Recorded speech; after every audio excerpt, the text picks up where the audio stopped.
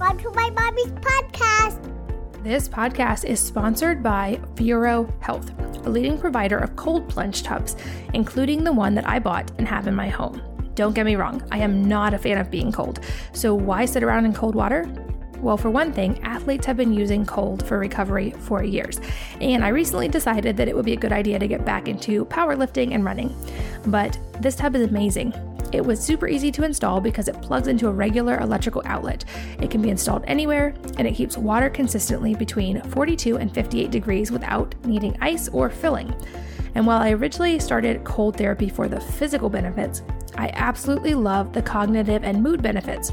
I've noticed that I'm much more focused and productive on days when I get cold, and often happier too.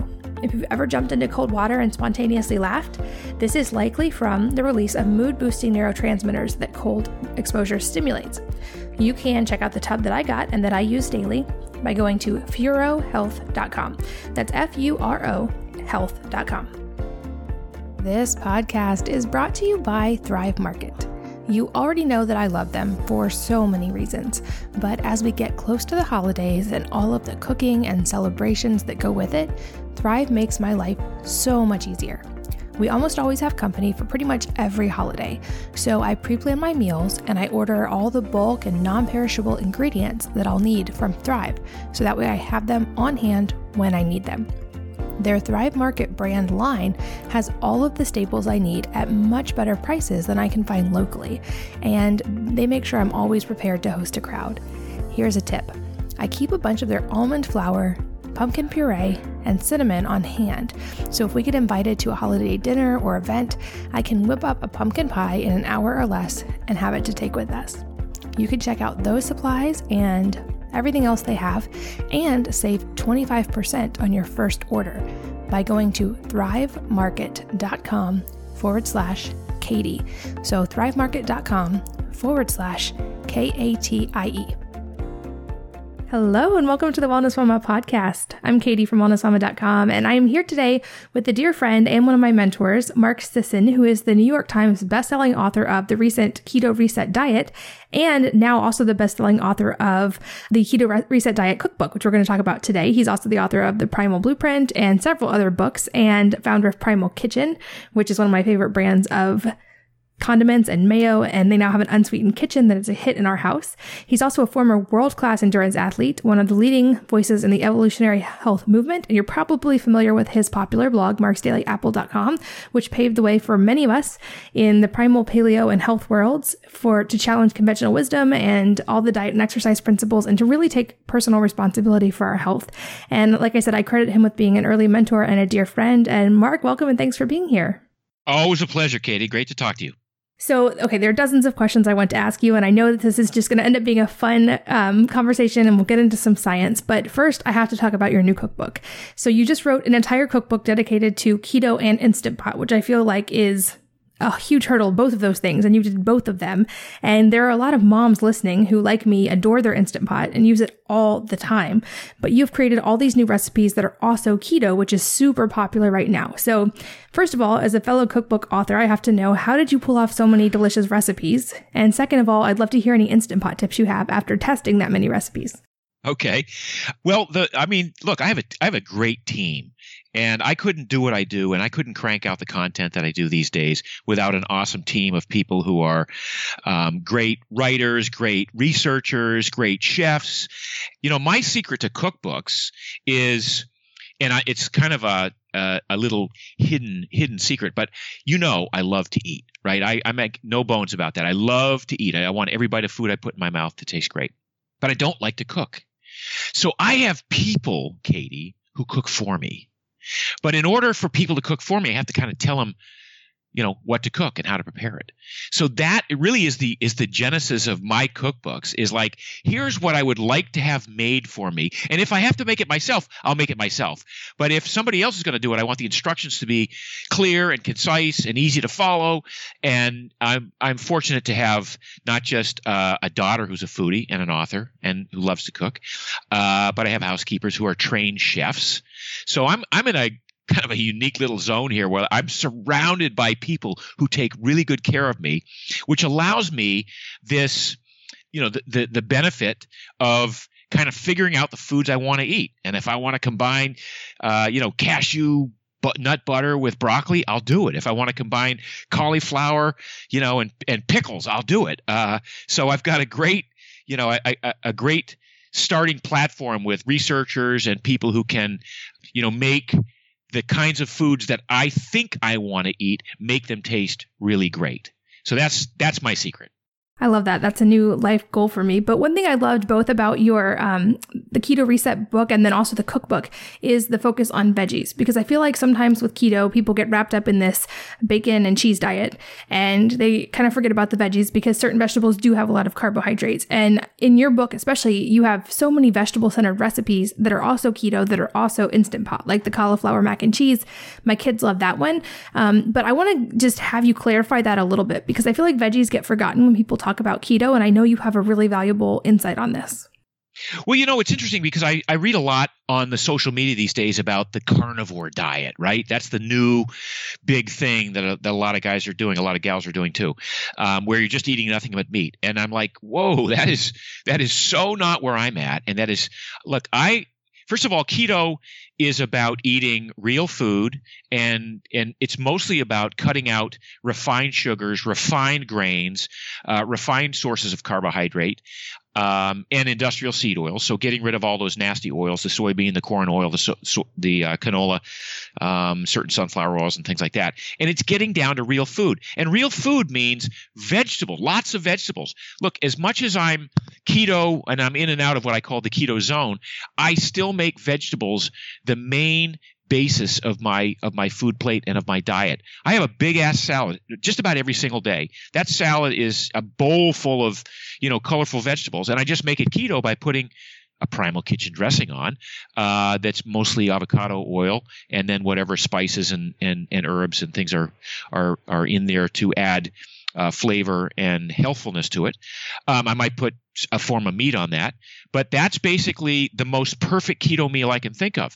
So now when you talk about putting veggies in a crock pot or in an Instant Pot, and slow cooking them or fast cooking them, and then putting some cheese in there or putting some nut butter in there or putting some some other protein version in there, you're creating a keto meal. And of course, the irony with all these meals is that if you presented this to any guest who was coming over for dinner one night and said, and didn't tell them how you ate, they would still think it was one of the best dishes they ever had, right? Because it's so satisfying, it's so flavorful, it's so tasty. I mean, that's really the secret in keto, is that all the meals that we eat are really good, really flavorful, and really satisfying and filling.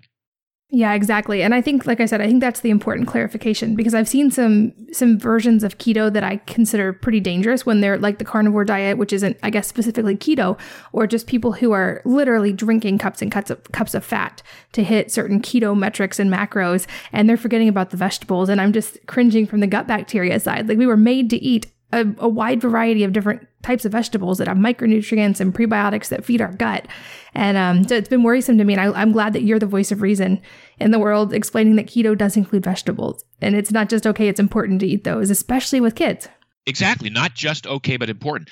And people, again, they assume that vegetables have lots of carbs. But if you look at like 3 servings of broccoli, there's like 8 grams of carbs in what you would consider 3 servings of broccoli. And then if you put butter on it, or olive oil or avocado oil, or some kind of what I like to do is dip it in Primal Kitchen garlic aioli mayo, you're sort of dispersing those carbs, which are already locked in a fibrous matrix. They're already a very low glycemic index carb. And when we talk about keto, one of the things that we use as a metric is how quickly insulin rises in the bloodstream as a result of the meal you just ate. Because keto is at its essence an insulin lowering way of eating. Because through lowering insulin, we then prompt our body to release fat from storage, and we burn it as a fuel, and that's really the intention of all of this stuff. And so, if you can control insulin through your reduced intake of carbohydrate, that's really what keto is primarily concerned with. And if you can lock those carbohydrates into a fibrous matrix, like we do in almost all colorful vegetables, And furthermore, we put butter on or some form of fat that even further slows down that release. We've accomplished not only the goal of total number of carbs, because they're very low in carbs in general, but also the timing of the release of those carbs into the bloodstream and their minimal, if any, effect on insulin. So, and then to your point, the fact that so many people overlook a healthy gut biome. They overlook the importance of these 100 trillion or so bacteria and fungus and things that yeast even that live within us and sort of have a tremendous effect on not only how we digest food, but how we access short chain fatty acids, neurotransmitter production, a whole host of things that happen as a result of a healthy gut biome. And if we don't feed that gut biome the substrate, the food that those little bacteria need to thrive, we are shortchanging our health. And that's one of the issues I have with the carnivore diet, is that there's just not enough of this soluble fiber, or insoluble fiber for that matter, but mostly soluble fiber that is going to provide that amount of substrate for those healthy gut bacteria. And of course, then we can't overlook the fact that the micronutrients, the phytonutrients, the vitamins, the minerals, those other phytonutrients that we find in vegetables and some fruit that we just don't find in an otherwise vegetable-free eating strategy. So if you're keto and you're not eating relatively significant amounts of vegetables, I hate to say you're doing it wrong, but there's probably a better way to do it. Absolutely. That's my concern when I see the carnivore diet, or even people who are just zero carb and they're eating only fats and small amounts of protein. Is just that when you look at things like, for instance, through the lens of the primal blueprint or what we understand about our history as humans, people were never in a situation where they, for long periods of time, avoided vegetables and micronutrients in that way. And if there were green vegetables or any kind of herbs or vegetables around, they were going to eat them. They weren't going to not eat them on purpose. And those things all provide micronutrients and biodiversity in our gut. And I just hear so much debate, and I get so many questions, and I'm sure you must too, about, well, what about, can these types of people do keto, and can kids do keto? And I feel like we need to reframe the conversation, which is not that any of us should be necessarily tracking our blood ketone levels to see if we're in ketosis, especially not children. But should we be eating more whole foods that include vegetables, that include lower amounts of carbohydrates and no processed carbs? Absolutely. Like, that's what we were made to do. The conversation doesn't have to be about tracking macros to the tiniest percentage or seeing if our blood levels line up, especially with any specialized segment of the population like children or pregnant women. But it should be about getting the focus back to real food, which I know is a huge key for you as well. Oh, always has been. And I think I'm seeing now, and I like in the vernacular, is a greater and greater use of the term keto. So keto isn't necessarily ketogenic or ketosis, but keto is sort of a way of eating that just optimizes the intake of these nutrients we just talked about. It reduces, more than anything, refined sugars, refined carbohydrates, refined grains, industrial seed oils, certainly gets rid of the trans fats and hydrogenated fats and oils and things like that, replaces them with healthy fats and oils. And that's just the way we should be eating. So whether you call it keto or low carb or just real food, it's still all kind of fits into this one little nice description of how we ought to be eating. And it's, as you said, it's not about chasing some high ketone level, because the reason we're doing this isn't to have high ketones. The reason we're doing this is to feel better.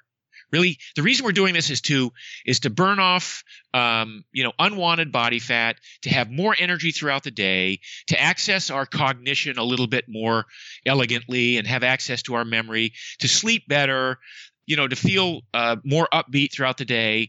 And all of these things happen as a result of the body reducing its reliance on carbohydrate and therefore glucose on a regular basis, and becoming what I call metabolically efficient. So when you become metabolically efficient, you're able to derive energy from the fat on your body, the fat on the plate of food you just ate, the glucose in your bloodstream, the glycogen in your muscles, the carbohydrate on the plate of food you just eat, even to a certain extent, the ketones that your liver is making if you decide for whatever reason to skip a meal or two or a day.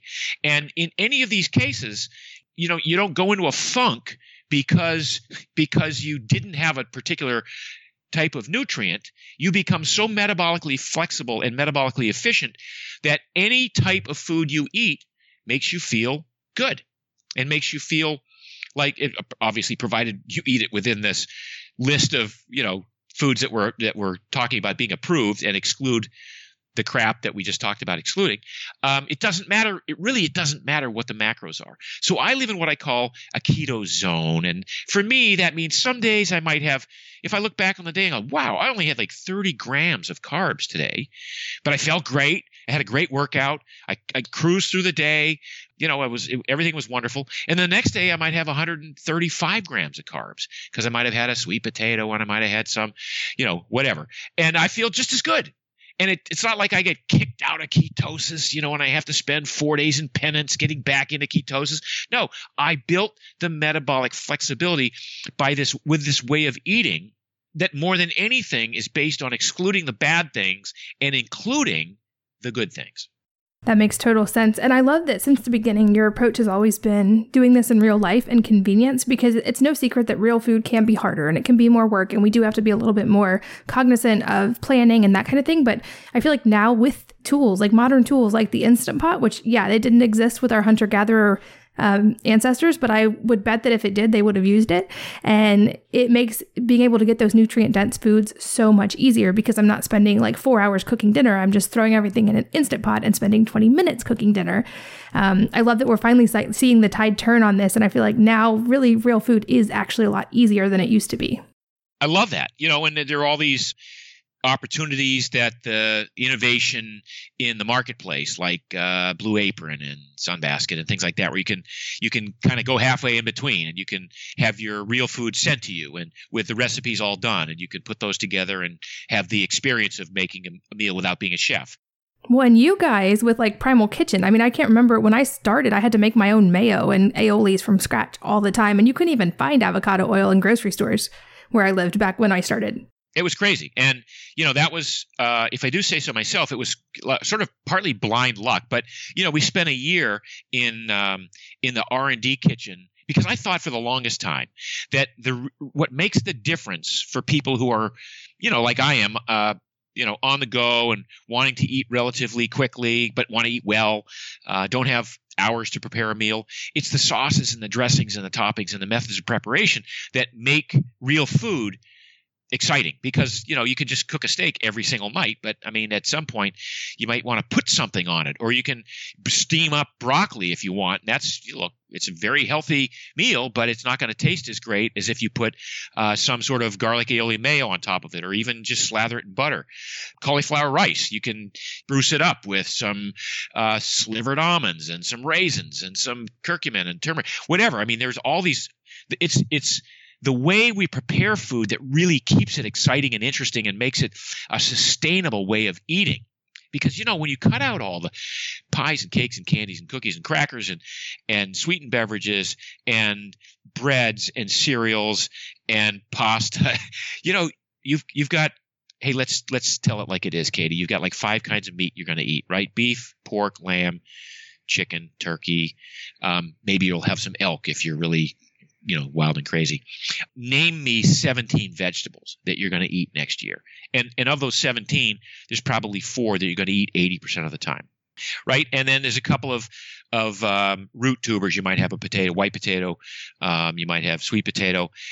But it's like, okay, what else is there in the real food realm? It's how you prepare these things that gives you an almost infinite variety of taste, sensations, and ways to eat them and maintain this excitement about how you eat. And so that's what really started this process of me going into my kitchen and going, okay, what product can I make in a bottle that's 100% like natural and healthful and taste great that I can add to what I've just cooked to make it more exciting. And over that first year, we did barbecue sauces, and we did ketchup, and we did mustard, and we did dressings. I mean, I had beautiful Thai coconut curry dressing and some stuff that I really love. But the only thing at the end of 1 year that we could make commercially was this avocado oil-based mayonnaise. And, we had this internal discussion, like, do we start a company with just one product? Like, are we that ballsy that we can try and think that we're going to have avocado oil-based mayonnaise be the one product that launches this company?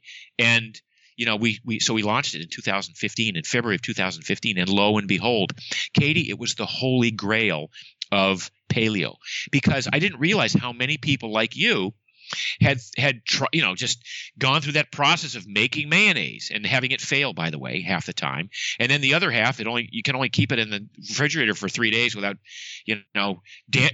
putting your family in danger for the raw eggs and stuff. So we made this mayo.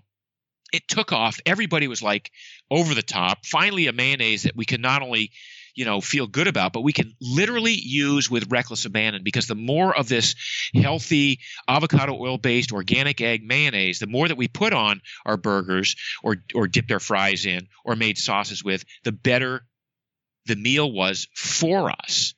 And so that really and by the way, I don't know, at what point in your paleo ancestral health journey you decided, that you were never going to be able to eat egg salad, tuna salad, chicken salad, potato salad ever again because there was no good mayo, right? But a lot of people thought, well, geez, I guess I got to give up that whole food group of salads. Well, no longer. Now those are all back on the menu. And that was so it was really a great revelation for me. Like, wow, this was a happy accident, but it turned out to be kind of the holy grail of getting into this space of better for you sauces, dressings, toppings, and things that we've now become. We have like 35 products now that we make. Yeah, and I think you're so right, because if we think back to meals that we really remember in our life, and especially ones cooked by chefs who really know what they're doing, it's the sauces and the spices that really set it apart. Like a chef who's talented in that, it makes the entire meal. And so now that the fact that I can just buy these things instead of, like we talked about, making mayo from scratch, which I did for years, it's awesome. But I'm also going to take the easy way out and throw some of the questions I've been getting at you. So I asked on social media this morning, does anybody have any questions about keto? And I got a ton of them. So I'm going to go through a list, specifically people asking, what about keto and pregnancy? Well, so here's the thing. Again, if we talk about chasing ketones and we talk about trying to get into ketosis, we have to take a step back and go, what is ketosis? Ketosis is by definition the excess of ketones in the body. And by that I mean when you don't eat carbs and when you tell your brain you're not going to be getting much glucose for the foreseeable future, a brain that isn't used to that says, oh my goodness, what are we going to do? I guess we'll have to start creating these ketone bodies, and so the liver will start making more ketones. But because the brain hasn't built the metabolic machinery to burn the ketones, and because the muscles aren't used to using the ketones yet, and they're still dependent on you burning sugar and glucose on the treadmill of the gym, then we produce an excess of ketones. And then what happens is we spill them out in the urine, in the breath. I mean, if you know anybody who has eaten a standard American diet and then skips 2 meals, you can smell on their breath that they haven't eaten. Those are ketones. Those are excess ketones being excreted because the body doesn't know what to do with them. It hasn't built the metabolic machinery. So the first thing we do on anybody who wants to go true full-on keto for 6 weeks is we take them through a 21-day primal blueprint kind of a reset. We stair-step them down to where they're doing what I just said earlier, which is you just simply eliminate what we know to be the crap, right? The sugars, the sweetened beverages, the pies, the cakes, the candies, the pastas, the breads, the cereals, and you just start eating real food. And if that's all you do, you're going to be hard pressed to take in more than say 100, 110 grams of carbs a day. If all you're doing is eating lots of green vegetables and healthy fats, avocado oil, olive oil, and on your salads and how you prepare your food, and then lean or clean sources of protein. So grass-fed meat, wild fish if you can get it, And nobody is going to be hurt by that, including a pregnant mom, including a breastfeeding mom. Now, if we talk about should pregnant mothers go keto, I'm not going to go there because I'm not going to suggest that, oh yeah, everyone will benefit from keto, especially pregnant moms. Now you're eating for two. Now you're building a human being inside you. And I'd rather at that point a pregnant mom be more cognizant of taking in enough nutrition for two, right? Enough of the micronutrients, enough of the vegetables, enough of the fiber to maintain that gut biome, because that's going to be incredibly helpful and necessary to maintain, something as simple as intestinal mobility and motility. So the regularity of your stools, of your bowel movements. These are all things that I think are important for pregnant moms to do. So that it's not I'm not saying you can't do it, but it's not a time that unless you have like a really hands-on, well-educated keto simpatico OBGYN, that's not a time I would do it. Totally. I 100% echo that. And realizing that important distinction of no, you should not be actively trying to restrict your carbohydrates to very small amounts when you're pregnant, for sure. But most doctors and midwives now are coming around and would agree, like you said, you should absolutely be focusing on nutrient-dense foods. You should get rid of the stuff like sugar and vegetable oils and processed food that don't serve you or your baby at all. And you should just really be focusing on that nutrient density, which is so important. And we now do know from the data, so I've taken some midwifery training, we know from the data that women getting enough protein, for instance, during pregnancy, it improves birth outcomes and it reduces the risk of preterm labor and gestational diabetes. So I think that, like you said, using this as a framework, not as a strict dogma when you're pregnant or breastfeeding, but just as a framework to make sure you're getting enough nutrients and protein, that can be really helpful. But, and of course, everyone should check with their practitioner, especially any pregnant or breastfeeding women. Are there with breastfeeding, is it kind of the same story, or does that oxaloacetate, or however you say it, does that come into play? And are there any other considerations for breastfeeding moms? I mean, it's a little less, I would be a little less restrictive for breastfeeding moms because, I would prefer moms breastfeed for 2 years. So, that's 2 years of your ability to play around with your eating strategies. And a lot of moms want to lose their baby weight, and they want to do it in a way that's helpful. So I think breastfeeding is a little bit different, but again, I wouldn't be chasing these high ketone numbers. I would base it more on not just ketogenic and ketosis, but I would use the term keto to describe a way of eating that is more based on nutrient-dense foods and eliminating the crap. Again, eliminating the sugars and the refined carbs, and you'll find it's very easy to get down to, again, 100, 110 grams of carbs a day. Nobody needs more than that, and most women, even if they're eating well, would have a tough time getting that much that amount of carbohydrates if they're eating healthy fats. And again, if you're building, certainly if you're pregnant, your choice of fats is really critical. So you definitely don't want to be taking in these frankenfats that are found in the canola and the corn oil and the soybean oil. You want to be getting as many of the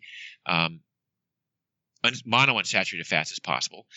I'm not, I used to be of the mindset that it didn't matter how much saturated fat you get. I'm taking a little bit more cautious stance on that and saying, because in this keto world, people tend to go overboard on saturated fat too. It's like, all saturated fat is great. The more the merrier. And I'm like, no, first of all, you don't need to force yourself to eat, like you say, bacon cheeseburgers all the time just because you're keto and that's what you like to eat, and that's a good source of fat with quotes around it.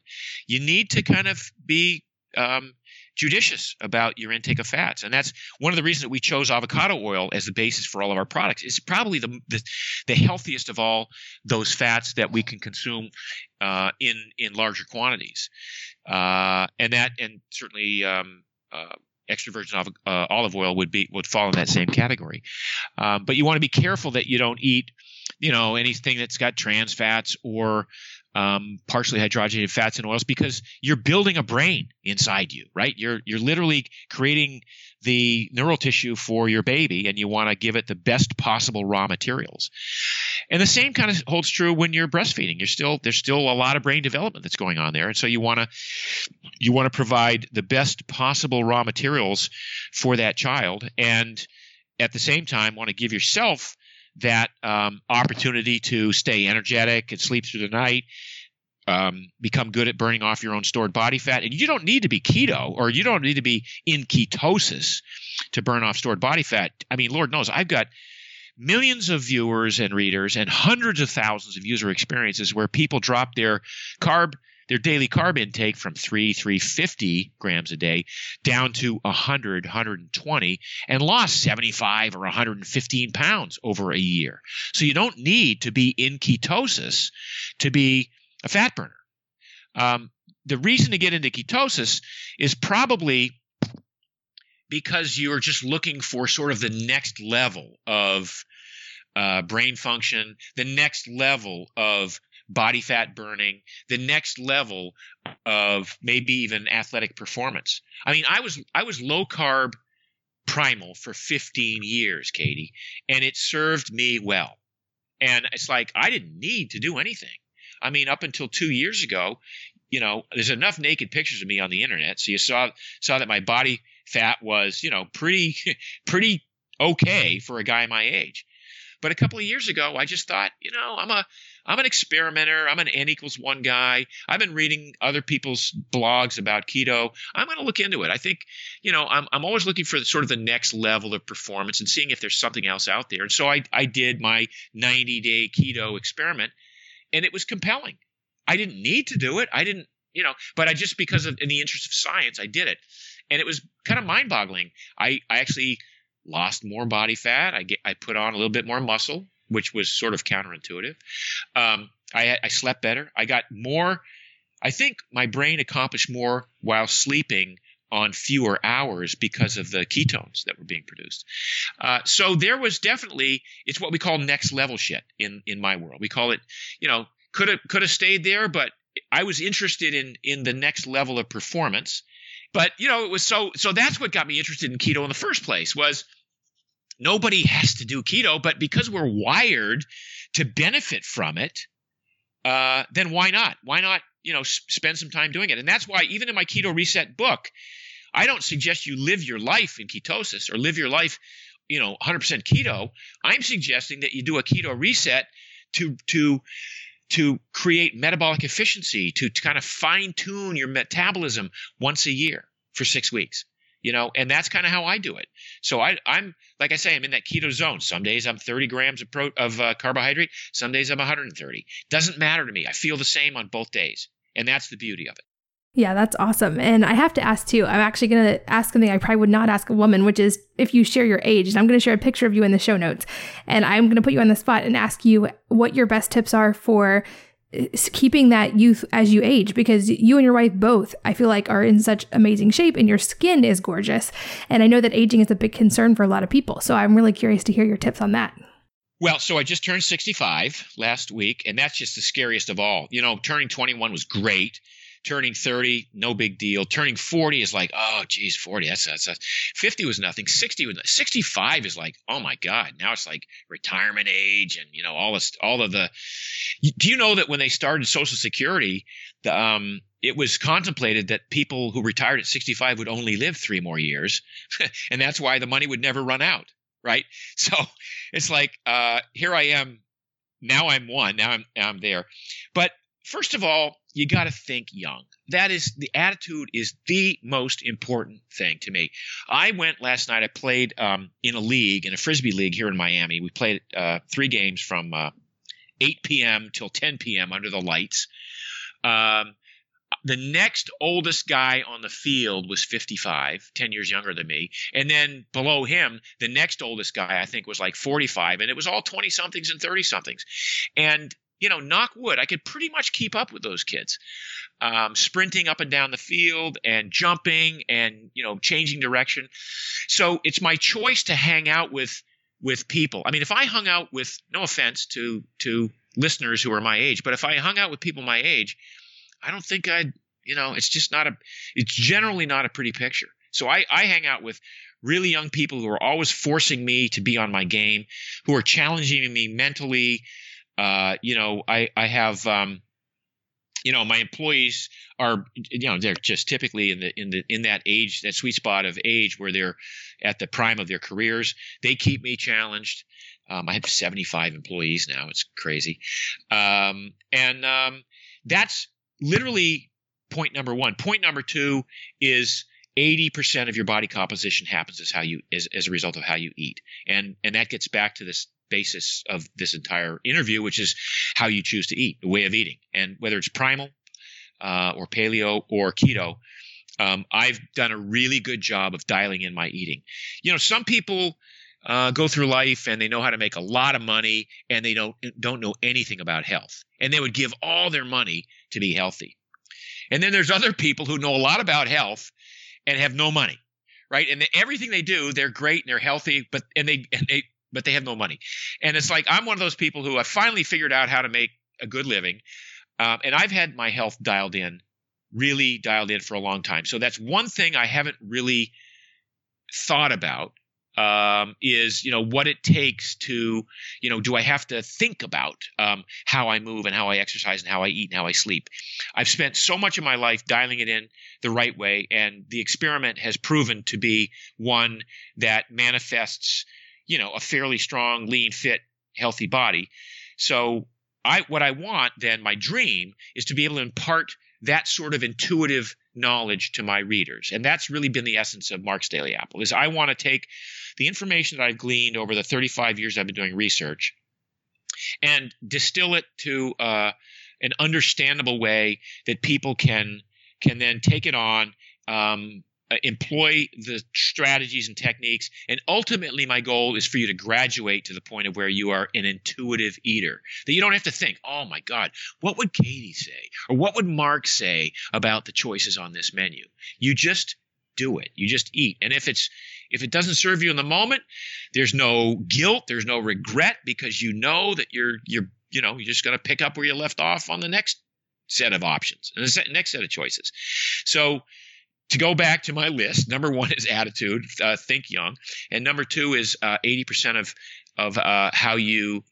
of your body composition is determined by how you eat, and then probably number three on that sort of anti-aging strategy is the three movement patterns that I describe in the Primal Blueprint. One is move around a lot at a low level of activity, so I'm constantly moving. I don't track heart rates or anything like that. I'm just constantly on the move, putting my body through different ranges of motion and planes of activity. And what we see now is, there are a lot of societies where you have 80 and 90-year-old people out in the park, particularly in Asia, doing Qigong and doing Tai Chi, these slow movements, but they put them, they're waving their arms slowly around their bodies and sweeping around, and brushing the feet with their hands and leaning over. This is the kind of movement I'm talking about. The body wants you to move a lot at a low level of aerobic activity. So mobility is huge. And then I go to the gym twice a week and I do a full body routine. It's nothing to write home about. I mostly work out to not get injured when I'm playing, because I try to do most of my activity that's of a higher heart rate is what I call play. So between the ultimate Frisbee games that I have and the stand-up paddling that I love to do here in Miami and then in Malibu when I'm in Malibu, I want to be strong enough to be able to do those for an hour and a half and not have it gas me for the day. So there's move around a lot at a low level, lift heavy things twice a week, and then sprint once a week. And for me, what I did last night, the game that I played, or the three games I played on the ultimate Frisbee field, that was sprinting.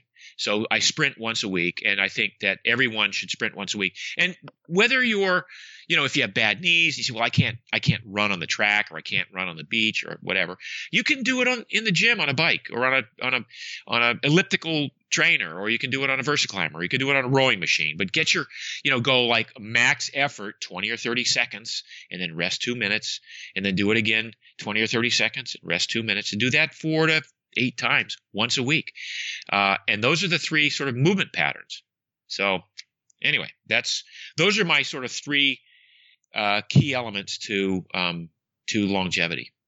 I'd also love to hear your take on finding balance and stillness in life, because you mentioned you have 75 employees. You're also a parent. You run a company. You run a blog.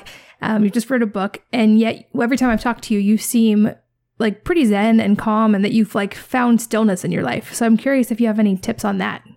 Well, interesting. You're right. It is missing for a lot of people. And I do think that it's something that comes with age, with time.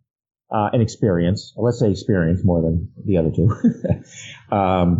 because I think it's also a part of enjoying what you do. If you don't enjoy what you do, then it's really difficult to find that calmness and that stillness, and you're sort of always on the edge. This weekend I just hosted a 2-day masterclass of our Primal Health Coach program. So that's another business that I have, is I have several thousand Primal Health coaches. And so from Friday afternoon, all day Saturday, all day Sunday, I was holding court with my other coach, Christine Hassler. We're the coaches coach. And we had coaches come in from around the world to do an intensive workshop on not just advanced coaching techniques, but business building and marketing and things like that. It was one of those things where, as I went into the weekend, I'm like a little bit concerned about, it's amount of time it's going to take, amount of energy it's going to take. And as the second I hit the workshop the first morning, it's like, wow, this is going to be so cool. And it's just the attitude going in and enjoying the moment, and being peaceful in the moment, even though there's work to be done. That again is sort of I'm going to say in my case, it was a learned behavior, because I wasn't always this way. I was always sort of the frantic one that worried in advance and fretted about stuff and couldn't find, the peace, and was thinking about, was distracted in times that I should have been, just enjoying the moment. So I sort of have to say that I think I learned that over time and with experience. I wish I could give that to other people, but I'm not sure that there's any sort of advice. You're either kind of born with it, or it's something that if you recognize and you are able to tap into it, then it's an awareness thing. If you're aware of it and you can kind of maybe I hesitate to use the word work on it, because it's actually the opposite of what you need to do, right? I mean, if you're aware of something, it's like meditating. Awareness is part of it, and then come back into the present. So yeah, I mean, it's my wife has been doing a lot of work with this group called the 3 Principles, and they really talk a lot about how we all have innate well-being. And it's just part of who we are. We are okay. We're all great. And all we do is screw it up with our thoughts, right? We always just kind of take what's happening to us, or certain events in our past, or certain things that are currently going on, or maybe it's a discussion with our spouse or our children, and we inflate it into something that so completely might ruin our day. And yet it doesn't have to be that way. It's really how your mind reacts to it and processes what's going on that allows you to be at peace and have what we call well-being on a regular basis. Because truly well-being doesn't even depend on how physically healthy you are. You could be quite sick and still have, if your brain is at peace and okay with that, you could have well-being. So it's I don't know. I don't know if I answered your question, Katie, but that's kind of where I went with it. No, I think that's excellent food for thought. And I think you're so right about that, about well-being and keeping that in perspective, because I think of 2 segments of the population that I've had the joy to work with over time. And one, in high school, I used to volunteer at nursing homes, and I would talk to people who were a lot of times very ill and even facing death. But so many of them had a sense of well-being and peace and happiness that I have very rarely seen since then. And the other group was, I worked with a summer camp for children who had some kind of struggles, physical limitations or disabilities of certain kinds that made it difficult for them to do things. And again, they were the most joyful. I would say they have the highest sense of well-being of anyone I've ever met. Just their outlook on life and everything was so so inspiring. And so I think you're right that that's a distinction we have to make and a choice we get to make. That doesn't have to be work. It's the opposite. And I love that you framed it like that. This podcast is sponsored by Vero Health, a leading provider of cold plunge tubs, including the one that I bought and have in my home. Don't get me wrong, I am not a fan of being cold. So why sit around in cold water? Well, for one thing, athletes have been using cold for recovery for years, and I recently decided that it would be a good idea to get back into powerlifting and running. But this tub is amazing. It was super easy to install because it plugs into a regular electrical outlet. It can be installed anywhere, and it keeps water consistently between 42 and 58 degrees without needing ice or filling. And while I originally started cold therapy for the physical benefits, I absolutely love the cognitive and mood benefits. I've noticed that I'm much more focused and productive on days when I get cold, and often happier too. If you've ever jumped into cold water and spontaneously laughed, this is likely from the release of mood-boosting neurotransmitters that cold exposure stimulates. You can check out the tub that I got and that I use daily by going to furohealth.com. That's F-U-R-O health.com. This podcast is brought to you by Thrive Market. You already know that I love them for so many reasons, but as we get close to the holidays and all of the cooking and celebrations that go with it, Thrive makes my life so much easier. We almost always have company for pretty much every holiday, so I pre-plan my meals and I order all the bulk and non-perishable ingredients that I'll need from Thrive, so that way I have them on hand when I need them. Their Thrive Market brand line has all of the staples I need at much better prices than I can find locally, and they make sure I'm always prepared to host a crowd. Here's a tip. I keep a bunch of their almond flour, pumpkin puree, and cinnamon on hand, so if we get invited to a holiday dinner or event, I can whip up a pumpkin pie in an hour or less and have it to take with us.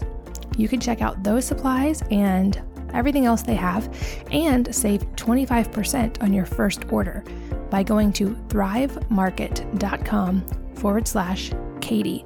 So thrivemarket.com/KATIE. And also, as we get toward the end, a question I love to ask is, if there was advice that you could pass on to anyone, what would it be and why? You'll at least be able to pass it on to a couple 100,000 people listening to this. But I know you spread so much advice during your career and through your blog, but I'm curious if there's any advice that's top of the list. One thing that I use as there was two things that I use as sort of a litmus test. When something bad appears to be happening or is about to happen, is I ask myself, what's the worst that could happen if that happened? And typically, if you go down that path, it's all not that. It's really not that bad. What's the worst that could happen? And the other is sort of an old Zen flame. This too shall pass. So there are times in our lives when we think, this is it. This is the low point. This is, my life is terrible. I'm in debt. I've got, struggles. I've got relationship issues or whatever. To have, and it gets back to well-being, to have that sense that it's going to be okay, that this too shall pass, that I will get past this, and life at its essence is awesome, and it's up to me to extract the greatest amount of pleasure and joy and fulfillment and contentment from every moment possible that I can, because that's really all we have is the present moment. So to not dwell in the past, to not rue what you could have done, should have done, could have said, wish you hadn't said, but to live in the present moment, to enjoy the present moment, and to, and if there is something that is, that appears insurmountable, to actually have that kind of mantra, this too shall pass. I will get through this, and it will be, it'll be fine on the other side. Yeah, that's awesome. And lastly, is there a book besides your own that'll be linked in the show notes, of course, but is there a book that's had a big impact on your life that you would recommend? I'm always looking for new books to add to the list. It's funny because people have asked me that, a book that affected my life, and there have been a number. I cannot not say that The Primal Blueprint most affected my life, because when I wrote it, I was about ready to retire. And the sort of the traction that it had and the movement that it created literally brought me out of retirement and created the Primal Health Coach program, created the whole food thing, created a number of other things that basically gave me an entirely new outlook on life and on business and on what my contribution to the world could be. So I can't not say that the Primal Blueprint affected me more than any other book. So having said that, Ken Kesey, who was a writer in the 70s, wrote, he was most famous for One Flew Over the Cuckoo's Nest, but he wrote a book called Sometimes a Great Notion, Once a Great Notion. And I think it's a great American novel. And it really speaks to the resiliency of people in general, but Americans in particular. And I always felt like I was one of the protagonists in there, who, by the way, was played in the movie by Paul Newman. So there's that too. I was like Paul Newman. It's either Sometimes a Great Notion, and often it's been translated as Once a Great Notion, but it's by Ken Kesey. And I think it's an awesome book and highly worth reading. It's a novel and it's very entertaining, as well as having the subtext that Ken Kesey was so known for. Awesome. I'll check that one out too. And what's next for Primal Kitchen? What can we expect in the next few months or a year from you guys? Well, it's just been such a great whirlwind. We now have 11 flavors of salad dressing. So we just launched sesame ginger, because I happen to love Chinese chicken salad. And the sesame ginger is also a great marinade. We launched, we have a vegan ranch to go along with our non-dairy ranch. We launched a lemon turmeric that I've been seeing around town. I go to restaurants now, and I order their salads, but I don't order their dressing because I don't trust any restaurant's salad dressing anymore. So I get the best of both worlds. I get this beautiful, colorful salad at a restaurant that I like the ambiance or whatever. I ask for it without dressing, and then I bring my own dressing. Yes, I am that guy. So there's that. Then we introduced the garlic aioli mayo. Now for the next month, Whole Foods has an exclusive on the organic unsweetened ketchup. And I know you've tried it, Katie, and that's like one of my more, I love all my products, right? But I think we nailed it with that. Tell me if I'm wrong. You've tried it, right? Yeah, it's so good. Even my kids all love it. Like, it's a 6 for 6 for them. They all love it. Perfect. So we have the ketchup and the mustard, the spicy mustard. We've got some cooking sauces coming out, first quarter of next year. Some amazing, cooking sauces. Again, we're taking this concept of, preparing real food and then, enhancing it with flavorful sauces that you can just literally heat up, or don't even have to heat up, just pour on, that not only impart awesome taste, but impart, healthfulness and functionality to them. So we have some cooking sauces. We have some barbecue sauces, a Carolina Gold barbecue sauce, a regular, sort of standard barbecue sauce. We've got 4 new bars coming out that are, spectacular. They're basically keto bars. We're not calling them keto bars. We're calling them protein bars, but they're keto bars. They'll fit anyone's keto macros, and they taste spectacular. So I'm very excited about that. And of course, we have our regular, we kind of reformulated our collagen bars. And then there's probably, 6 other things that are in the pipeline that are going to come out within a year. So we're so excited. We're in about 9,000 stores now with the Primal Kitchen, things. We're in some of the Costco's, as some people have seen. We've got the mayo in some Costco's, the Greek dressing in other Costco's. And, we're just having so much fun changing the way the world eats. I love it. And I love all the products. And it's always so much fun to catch up with you and chat and hear all the new updates. And I really appreciate you spending the time and being here. I know how busy you are, and it really means a lot that you took the time to be here today. It's my pleasure, as always, Katie. And thanks to all of you guys for listening. And I hope to see you again next time on the Wellness Mama podcast. If you're enjoying these interviews, would you please take 2 minutes to leave a rating or review on iTunes for me? Doing this helps more people to find the podcast, which means even more moms and families can benefit from the information. I really appreciate your time, and thanks as always for listening.